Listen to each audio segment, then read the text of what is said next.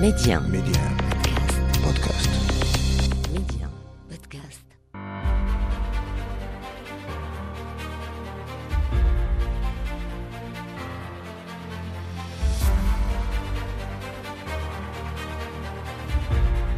أهلا ومرحبا بكم مستمعين إلى عدد جديد من مغرب التنمية، وموضوع حلقة اليوم لقاح جديد سيعتمده المغرب لأول مرة، يوجه للفتيات في سن 11 ضد سرطان عنق الرحم. تفاصيل هذه الخطوة وأهميتها على الصعيدين الصحي والتنموي بعد قليل. ميديا أسماء بشري، مغرب التنمية. لقاح جديد إذن سيعتمده المغرب لأول مرة بدءا من أكتوبر المقبل، يوجه للفتيات في سن 11 ضد سرطان عنق الرحم. في المغرب، حيث تعاني سنويا أكثر من 50,000 من النساء من هذا المرض، ويتسبب في وفاة حوالي 2000 امرأة سنويا، تؤكد العديد من الدراسات إلى أن التلقيح ضد هذا الفيروس من أهم استراتيجيات الوقاية من سرطان عنق الرحم، ما جعل المنظمة الصحة العالمية تدعو الدول الأعضاء إلى إدراج هذا اللقاح ضمن جدول التلقيحات المعتمدة. وزارة الصحة والحماية الاجتماعية المغربية أفادت أنه سيتم توفير هذا اللقاح مجانا بمختلف مؤسسات الرعاية الصحية الأولية. حول تفاصيل وأهمية هذه الخطوة على الصعيدين الصحي والتنموي وانخراط المملكة كفاعل أساسي اليوم على الساحة الدولية في مجال اللقاحات، من التصنيع إلى التأمين إلى الاستعداد للتصدير، أخذا بعين الاعتبار الحاجة الوطنية والإفريقية، تتمحور حلقة اليوم من مغرب التنمية مع البروفيسور مراد الرصفة، أستاذ التعليم العالي في علم الأدوية بكلية الطب والصيدلة بجامعة سيدي محمد بن عبد الله بفاس، وإطار سابق بوزارة الصحة بمديرية الأدوية والصيدلة. بروفيسور مراد الرصفة، أهلا وسهلا بك. أهلا وسهلا أستاذ أسماء، شكرا على الاستضافة. أهلا وسهلا بك بروفيسور الرصفة. بداية لابد من التذكير أن المغرب كان رائدا في مجال التصدي للجائحة، ونالت حملته الوطنية للتلقيح ضد الفيروس إشادات أممية ودولية واسعة، وقد تطرقنا في حلقات سابقة معك حول هذا الموضوع. المغرب اليوم يسعى إلى الانتقال إلى خطوة جديدة في لقاح جديد يوجه للفتيات في سن 11 ضد سرطان عنق الرحم.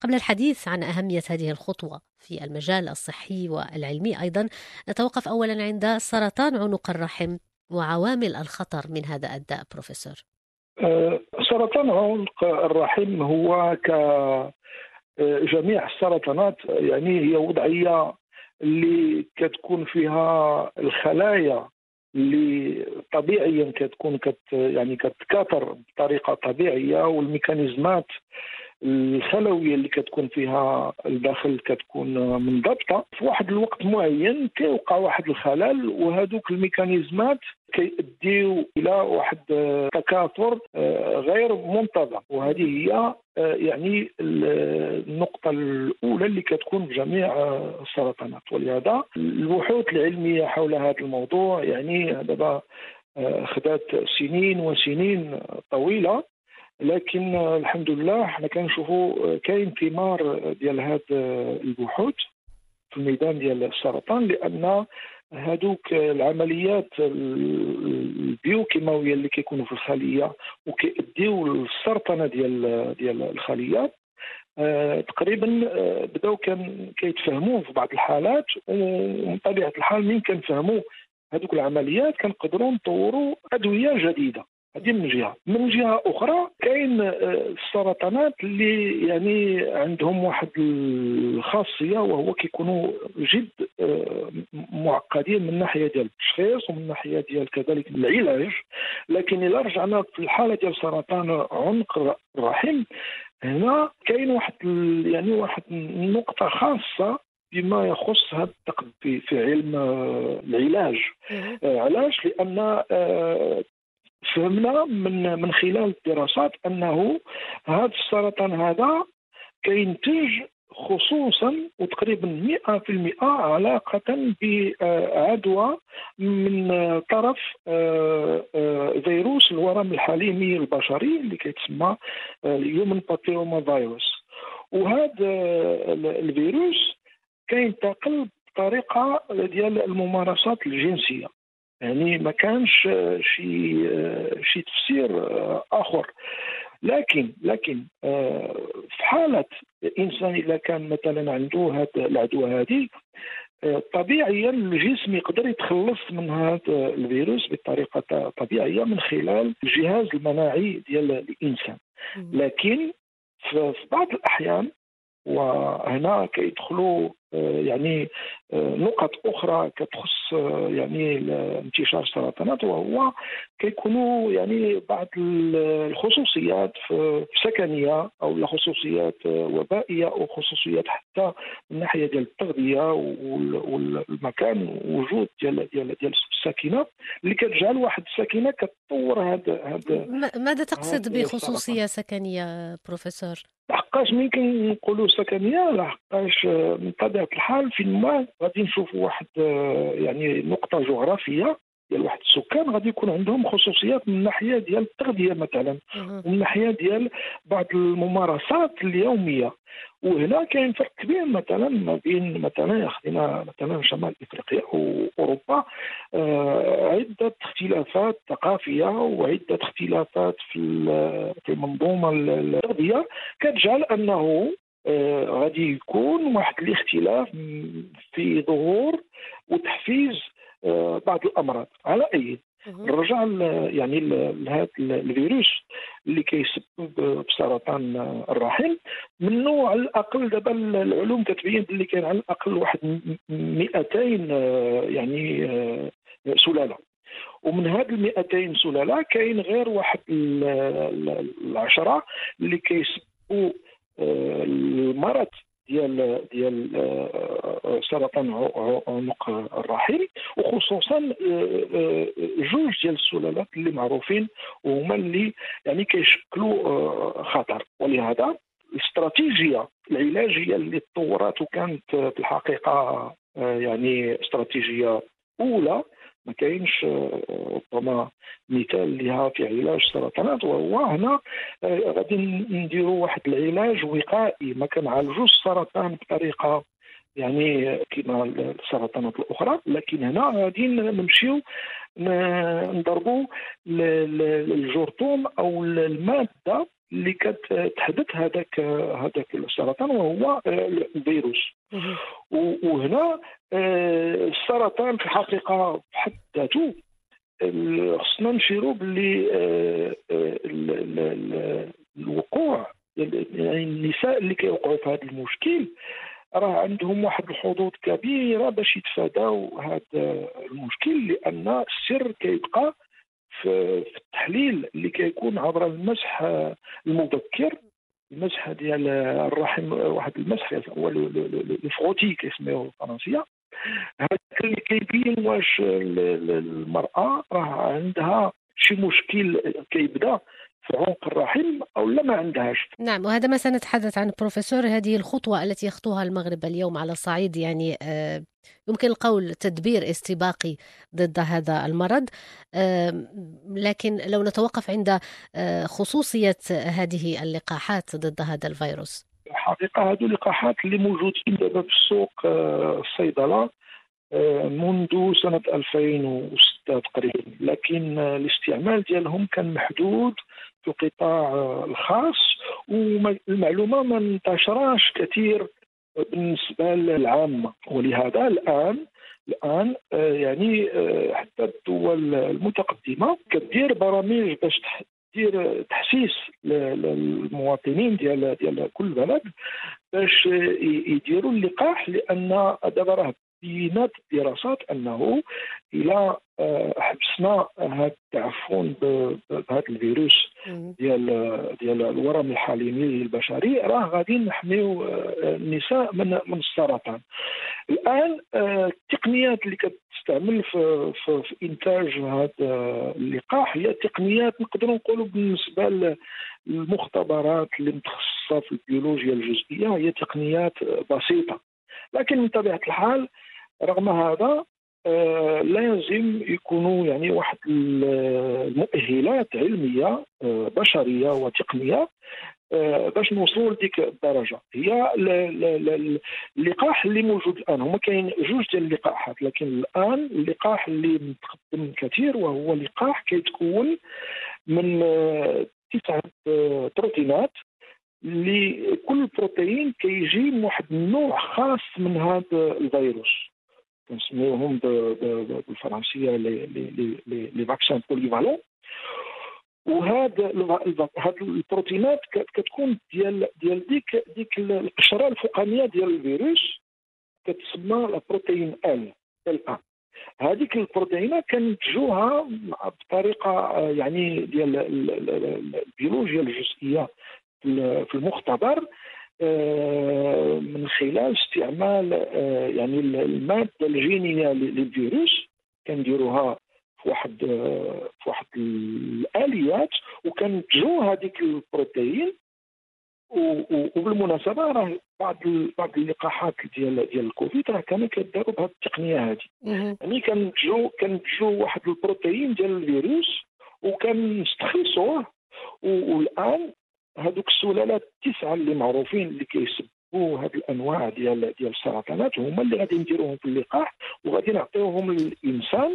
والدور ديال اللقاح وهو كيخلق واحد المناعه من خلال الانتاج ديال في الجسم ديال الانسان يعني مضادات ضد الفيروس كتكون في الدم، وكذلك خلايا هي كتكون عندها واحد ذاكره في حاله انه اذا كانت واحد العدوى ديال هذا الفيروس، هذا يعني هذا النظام ما بين المضادات وما بين الخلايا يعني المتخصصه في يعني في التعامل مع الفيروس غادي يدخلوا بحال في المعركه باش ما يخليوش الفيروس يعني يعطي ديك العمليه التعفنيه اللي كنعرفوا. وكذلك هنا يعني نشير لواحد النقطه، وهو كثير من الجينات اللي عندنا في الجسم ديالنا بصفه طبيعيه راهم عندنا في الماده الجينيه ديالنا، وهي اللي كتلعب دور مع جينات اخرين في التكاثر العادي ديال الخلايا ديالنا. لكن من كيكون سرطان كيعني بلي هذوك الجينات كيوقعوا في واحد الخلل، وتماما بحال الخلل اللي كينتج عليه التعفن من خلال الفيروس ديال الورم الحميد البشري اللي كيخلق هذا الاضطراب في الانقسام والتكاثر ديال الخلايا خصوصا في الرحم.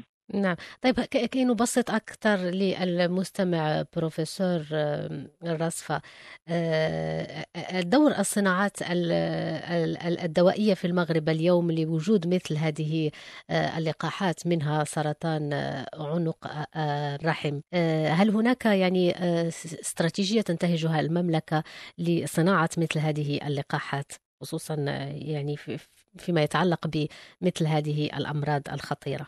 والسر في إنتاج اللقاحات كما شفنا في هذه الظرفية ديال الكوفيد 19 وهو مدى وصول الدول إلى التقنيات العالية في مختبرات ولو في الجامعات، أنه يطوروا تقنيات ديال البيولوجيا الجزئية اللي يعني لفهم اولا قبل كل شيء فهم الميكانيزمات يعني تكاثر الخلايا وميكانيزمات حصول انواع السرطانات.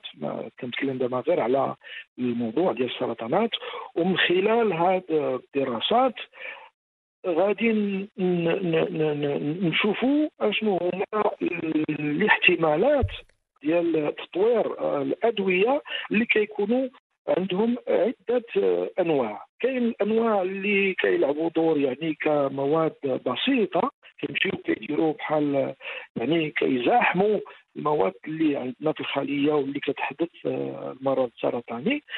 ولكن في هذه الحاله ديال اللقاحات هنايا كاين امور متطوره جدا، لان هذا يعني انه يكون عندنا قدرات لتطوير البيولوجيا الجزئيه لتصفيه مثلا واستخلاص بعض الانواع من البروتينات، وهذا الاستخلاص هو الاساس باش ندوزوا لمرحله اخرى اللي هي انتاج هذا يعني المواد اللي كنسميوها مضادات، وهذه المضادات كننتجوها عند حيوانات بنفس الطريقه اللي كنديروها عند الانسان اللي كنديروا له اللقاح وكيخلق وكينتج هذيك الانواع ديال المناعه، لا مناعه من خلال المواد البروتينيه اللي هي المضادات، ولا مناعه خلويه. نعم. طيب في هذا السياق بروفيسور عفوا على المقاطعة، في هذا السياق ما مدى قدرة المغرب اليوم العلمية اللازمة في مجال البحث والتطوير خصوصا في مجال صناعة اللقاحات؟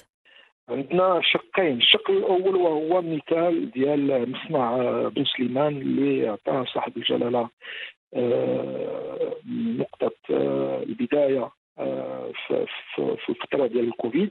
وهنا هذيك الطريقه ديال الصناعه وهي كنسميوها يعني صناعه نقدروا نسميوها يعني واحد المنتوج اللي كيجي، لكن الماده الاوليه كتجينا من بلاد اخرى. هذه من جهه اخرى حنا المعركه باش نفوزوا في هذه المعركه بالنسبه لنا حنا كاساتذه جامعيين في كليات الطب والصيدله وكليات العلوم. المعركه كتكون في المختبرات وتلقين الطلبه اخر المستجدات فيما يخص علوم البيولوجيا الجزئيه والفيزيولوجيا، وكذلك كيف نفهم بطريقه احسن ومتقدمه الامراض، وكذلك تطوير لقاحات او ادويه جديده. بالمناسبه اللقاح ضد فيروس البابيوما احنا كنواكبوا في الدروس ديالنا والمداخلات مع الطلبه ديالنا باش يفهموا اشنو هما يعني الامور المعقده اللي خصنا نفهموها في الميدان ديال التعليم وفي الميدان ديال المختبرات، باش هما اللي غادي يكونوا يعني اللي غادي ياخذوا زمام الامور في السنين القادمه. احنا الان عندنا واحد نقدروا نقولوا واحد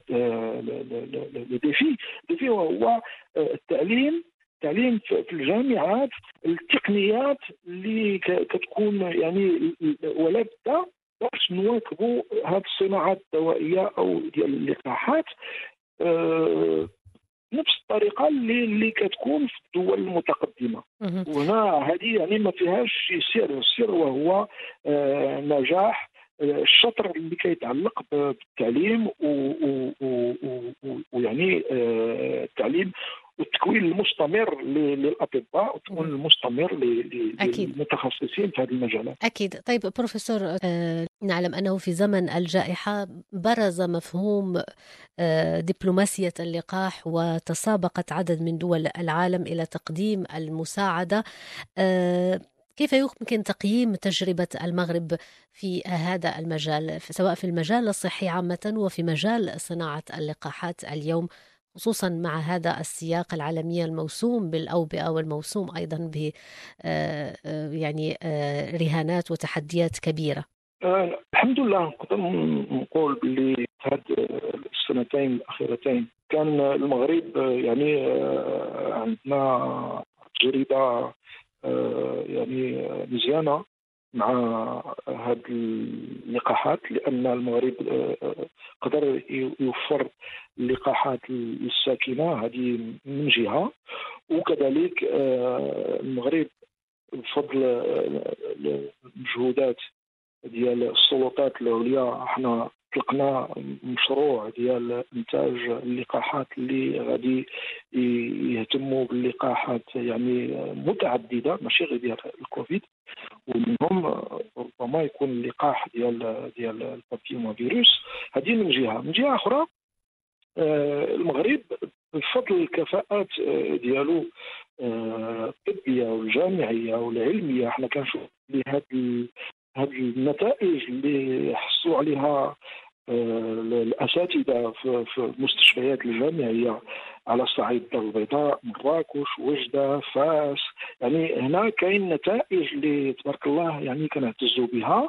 إلا خدينا غير المثال ديال هذا سرطان عنق الرحم، راه كاين نتائج شاسعة ومهمة جدا، هي اللي كتكون قاعدة للمضي قدما يعني باش نشوفوا المجال الطبي لكن كذلك المجال الدوائي اللي نقدروا نفيدوا به البلاد ديالنا كذلك، ولكن كذلك بلاد الجوار وخصوصا إفريقيا تماما، لأن ما أحوجنا لتبادل الخبرات مع الدول الصديقة والقريبة في قارتنا، لأن نحن في واحد الحاجة ماسة لهذا الميدان، لأن إذا خدينا هذا المثال ديال سرطان عنق الرحم راه يشكل عبء كبير خصوصا للدول الإفريقية مقارنة مع الدول الأوروبية مثلا والدول المتقدمة. ولهذا عندنا يعني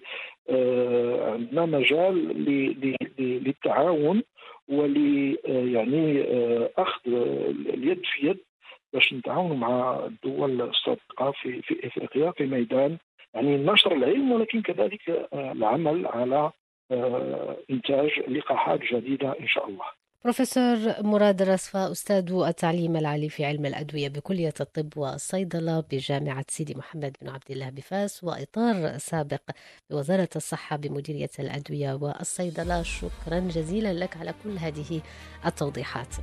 شكرا جزيلا أخت أسماء على الاستضافة. والشكر لكم أيضا مستمعين على حسن المتابعة. إلى اللقاء.